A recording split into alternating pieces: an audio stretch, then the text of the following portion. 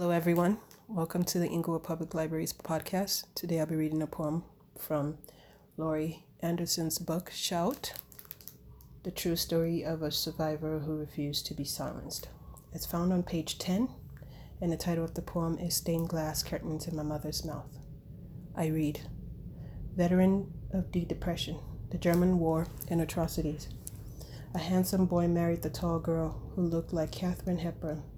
2 kids adrift in a city far from home, 2 ships ripped from their moorings.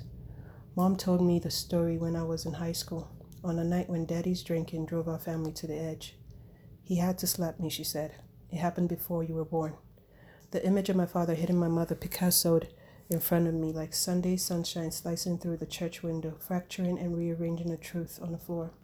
They lived in Boston back then. Daddy studying to be a preacher, Mom trying to be a wife.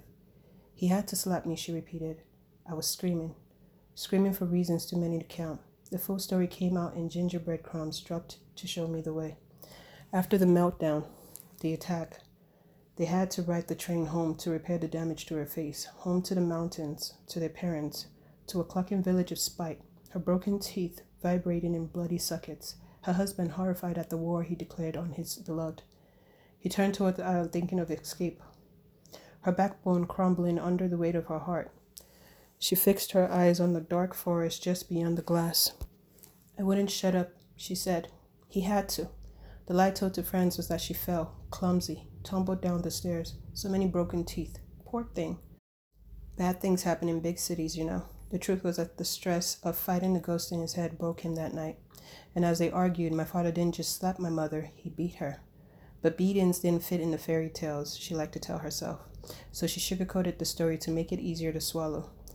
The town dentist, a family friend, didn't charge for his labor.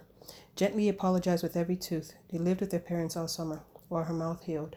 Waiting for the false teeth, they tiptoed, but they did not touch.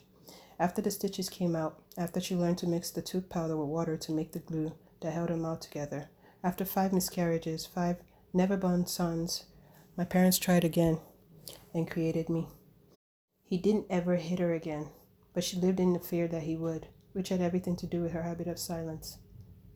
To check out books like this, visit the Inglewood Public Library at library.cityofinglewood.org and make sure you come with your Inglewood Public Library card. See you next time. Thank you.